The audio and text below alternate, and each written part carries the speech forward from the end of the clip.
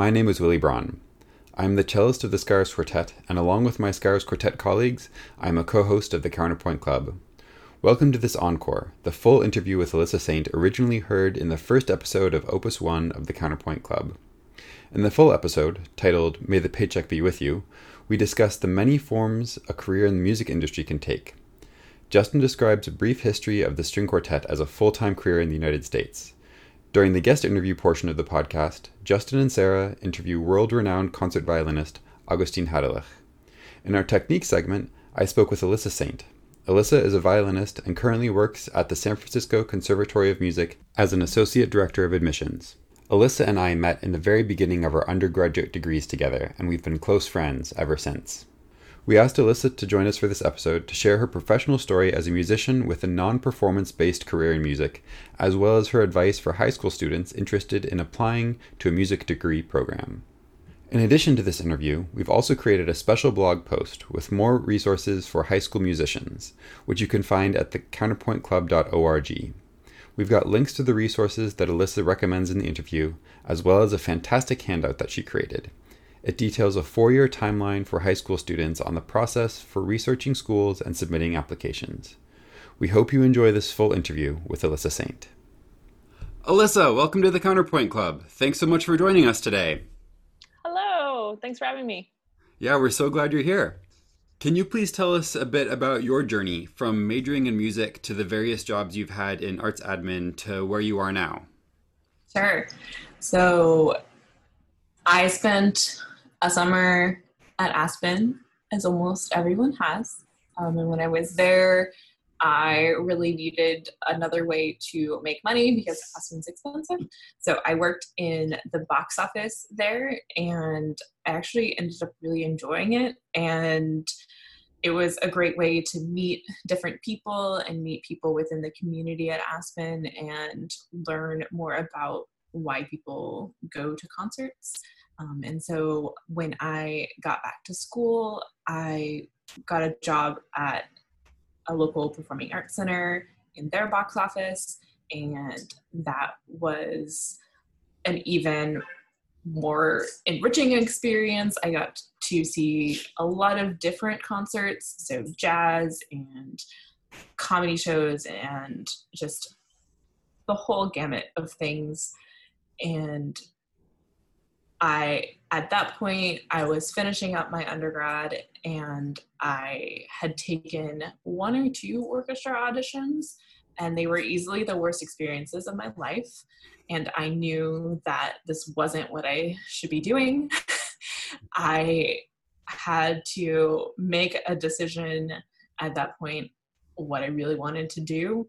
And this was all as I was starting my master's degree in performance. And so it was a somewhat bizarre conversation to be having at that time, knowing that I wasn't going to be having a career in performance, even though I was actively working on a degree in performance. So I decided to continue looking at other admin jobs, and after my master's degree, instead of, taking a year and really going after those auditions, I applied to jobs and moved to San Francisco and worked for San Francisco Ballet in their development department. And those positions turned into more operations-based things. So I was helping the fundraising department do logistical things. And from there, I sort of bounced in between development and admissions jobs, and I'm in admissions now. And I think the common thread through all of it is I've always wanted to stay close to the arts. I've always wanted to be able to continue seeing performances and being around artists. So when I was at the ballet, those ballet studios were the floor above us, and so I could hear them in rehearsal dancing, which was cool. I got to see Nutcracker from backstage and see the stage manager call the show, which was a crazy experience.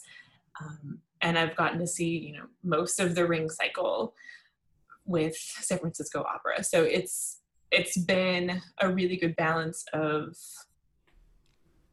doing something slightly different than the intended path, but I'm still very much close to what that original intent was. And playing music has still been part of your career too, right? You've had other opportunities in various capacities, right? Yeah, so there's a ton of community orchestras in San Francisco, so I've played with a couple of those. When I worked full-time at the Aspen Music Festival, and when I did that, I was teaching after school, both like group violin lessons for elementary school kids and private lessons. So it's very much still been a part of my life. It's just not been quite as much as you think you would be when you're 10 years old playing the violin. How has having multiple music degrees opened up opportunities for you that might not otherwise have been available in your current field? Definitely during my master's degree, I spent a lot more time working on projects and really expanding my knowledge of different repertoire. I spent a lot of my master's degree working on new music. It was a situation where I played one piece by John Adams and I was suddenly asked to play every new music ensemble work, which I was really excited to do. I spent some time working on projects where I was putting friends together from the jazz department, classical music, different genres, and getting them together to work on music. And I spent the second year of my master's working full time, which was a whole other journey. And so I do think that having both degrees really gave me the opportunity to expand what I was working on. I wouldn't have been able to do that if I just did my undergrad in music. Yeah. And what advice do you have for someone who might be interested in a career in music? And we're interested in both what you think about this personally and professionally. Sure. I would say the biggest thing is to not limit yourself. I think people major in music and think immediately, I'm going to play in an orchestra, I'm going to be a soloist, I'm going to play in a quartet, and they don't realize that a lot of those skills that you learn as a musician are transferable to working in any of those groups. So working in an opera company, working in a symphony, you have the same project management skills that you have as a musician. And I've told this to people a lot. When you're preparing for a recital during college, you have to plan your rep. You have to know, I'm going to have this movement of this concerto, this movement of this sonata prepared by this point so I can get the whole thing learned before my recital.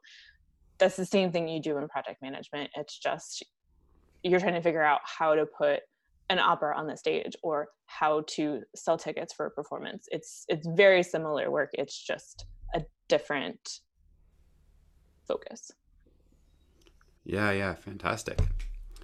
So I have a question now about the conservatory, because you work at the San Francisco Conservatory of Music. So can you tell us a little bit about the differences between getting a music education at a conservatory versus getting one just at a regular university? Yeah. So there are a couple differences.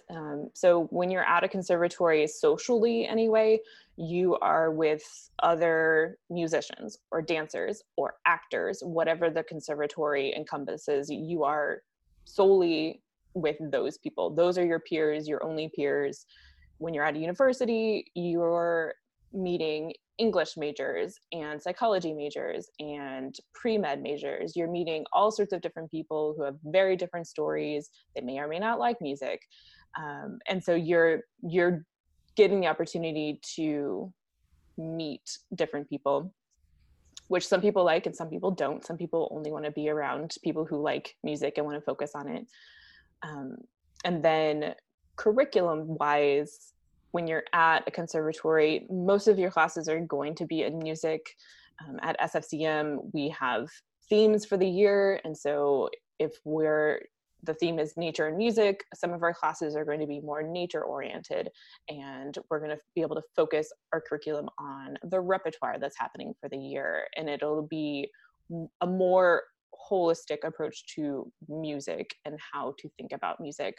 Whereas at a university, you're going to have to take 2 lab sciences, you're going to have to take a math class, you're going to have to take English, and you're going to be in most likely large lecture classes at least once or twice. And not everyone likes that. Some people do. I didn't. So everyone's experience is different, and some people really want to be in a conservatory and some people really want to be in a university. I don't think one is better than the other. So it's really important to figure out what's important to you. Yeah, I really agree. I think there's different opportunities at both kinds of institutions that can really work great depending on the individual. For sure. So what advice do you have for someone who is interested in applying to a music school? Are there any red flags or common missteps in an application that you might advise to watch out for? So my best advice to anyone applying to music school is to stay organized and do your research. Not every music school is the same, just like not every school is the same. In general, when you're applying, English majors have it easy. Their application process is pretty much the same no matter what school they apply to. They might have different test requirements, or the essays might be different. But when you're applying to a music school, the audition rep required is different for every school. It might have some similarities, but every school asks for something slightly different. That you might have essays that you need to write, you might not.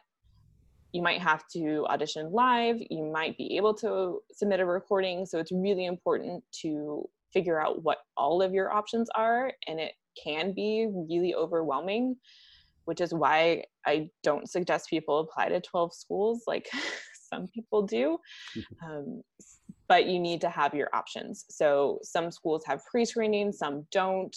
You need to have a healthy balance of the two so that you're not stuck in a position that you don't want to be in. Other advice is to start your audition rep as soon as you can and play it as much as possible.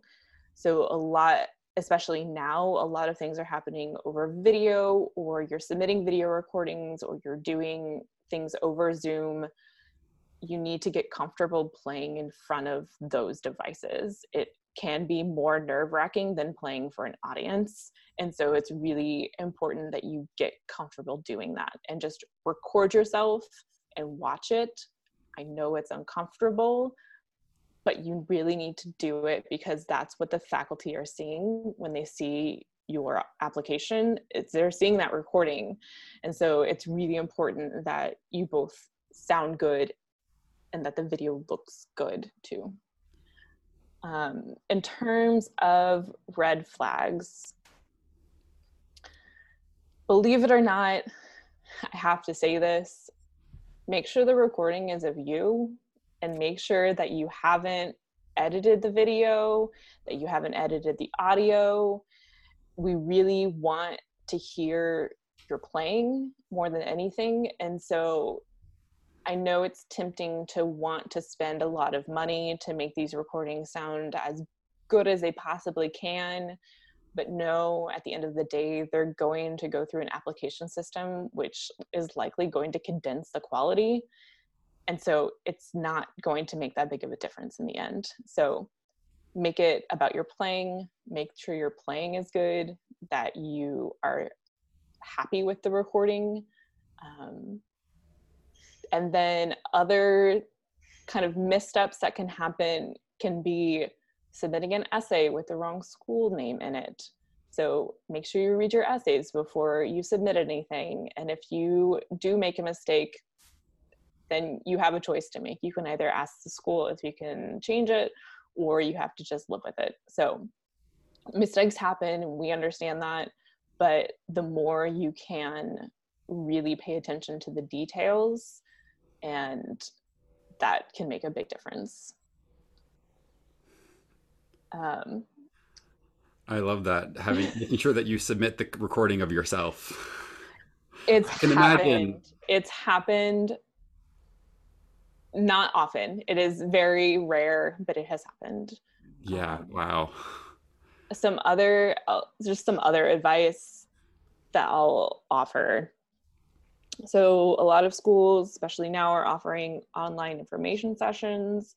You really want to learn about the school. I know that some big conservatories have a name that is recognizable, and you may feel like you already know everything that you need to know about blah blah blah conservatory, but you may not know everything. So things change, schools change.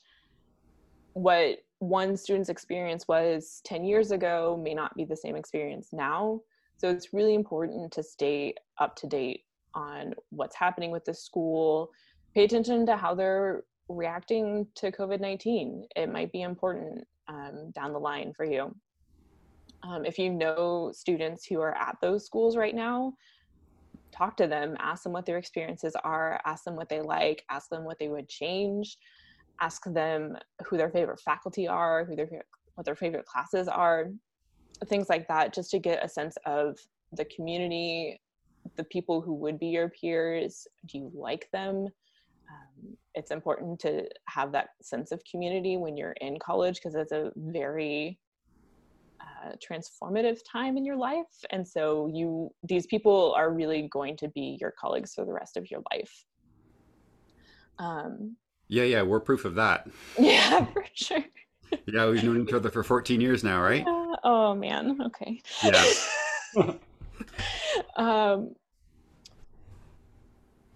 There are a couple books that are really good about applying to music schools specifically. There's one called College Prep for Musicians, which is really helpful.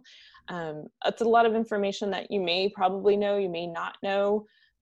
It's a good resource as a baseline, but you still need to do the research about the individual schools. So just keep that in mind.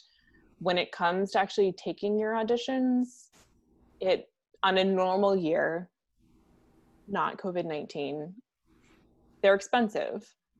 If you're applying to 12 schools and say you got past pre-screening for 10 of them, that's potentially 10 auditions that you have to fly to. So you have to think about that. You have to plan your schedule. That's why if schools are accepting recordings, you can figure out what schools you want to send recordings to and what schools you want to audition live at. There's really no benefit or disadvantage to submitting a recording versus going to a live audition. Of course, schools would love to see you in person and faculty would love to meet you in person, but we know it's not always possible, especially for schools that are on the West Coast. It's not as common. I'm trying to think if there's anything else. I mean, that's already a lot of really fantastic advice that I wish I had thought about more myself when I was 18. Yeah. And in general, don't be afraid to talk to people. Don't be afraid to ask questions. I think that's really, at the end of the day, what this whole process is about.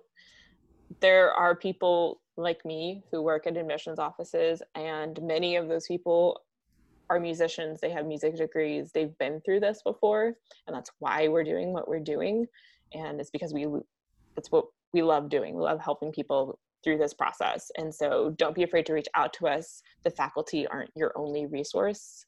So we have a ton of information, and we've heard these questions a million times, and we are more than happy to help answer them. Yeah, fantastic. And do you have any advice on ways that you might make your application stand out to a specific professor or school that you might be interested in? Yeah, be specific. Do the research. Take the research that you've done and know what kind of students they have at that school, and show them how you can contribute to that community and how you can make an impact. knowing that a conservatory is within a college or a university, or knowing what that university maybe specializes in other than music. Just having those details and including those in your essays can make your application stand out. Reaching out to the faculty can help. Know that they're very busy, and so they might not answer your email. Don't be afraid to email them a second time a couple weeks or maybe a month later if they don't respond. They are busy. They have many things that they're doing. So if you don't hear from them, that's when you can reach out to someone in the admissions office, ask them questions. They likely can answer your questions too. So, and that's what they're there for. So use the resources. Kind of the same advice. So be proactive in your engagement with the schools. We pay attention if you're interested, and it makes an impact. So if you are interested, attending information sessions, touring the campus, asking questions can really help. What have you been doing lately to feed your creativity? It's interesting because I am a musician. I'm still a musician. And I started my shelter in place by practicing a lot. I was convinced I was going to get back into it, and this was going to be my creative renaissance. And then that quickly fell apart. But I was kind of okay with it because I learned that you don't have to be creative during this time, and that's okay. And so what I've been sort of doing instead is feeding my knowledge. So I've been watching documentaries with friends of mine through virtual watch parties, and I've been listening to audiobooks and taking classes and really trying to do what I could to feed my brain during this time. And that's been something that I've somewhat neglected, I guess, since college. And it's been the opportunity to take advantage of the time and just learn as much as I can. I like that answer. That's really good. Because yeah, I remember when this started in March and we were all just like, oh, it's just gonna be a couple weeks or something, right? Yeah. Like I'll have these couple weeks and I can get some extra practice in for a few weeks, and then it's like, well, no, it's not gonna happen. Yeah. Thank you so much for joining us today, Alyssa. This has been really fantastic, and I've really loved hearing about your advice and about your story and what's gotten you to where you are now. Of course, I'm so happy to help. Thanks for having me. Thank you so much, Alyssa, for joining us on the Counterpoint Club. We are so grateful that you've shared your story and so much helpful advice with our listeners today. Again, a reminder that you'll find more materials and links to the resources that Alyssa mentioned on the corresponding blog post for this episode at thecounterpointclub.org. The Counterpoint Club is brought to you by the nonprofit organization Chamber Music Madness. The hosts are Sarah Pizzikemi, Brandon Vance, Justin Curries, and Willie Braun of the Skyros Quartet. Our producer is Sharon Wong. The theme music for the Counterpoint Club was composed by Brandon Vance and performed by the Skyros Quartet. The managing director for Chamber Music Madness is Virginia Wright. Thank you to our Chamber Music Madness sponsors, For Culture, ACMP Associated Chamber Music Players, the Seattle Office of Arts and Culture, and Arts Fund. Visit our website, thecounterpointclub.org, for our guest artist's bio and additional resources. You can listen to the Counterpoint Club wherever you get your podcasts.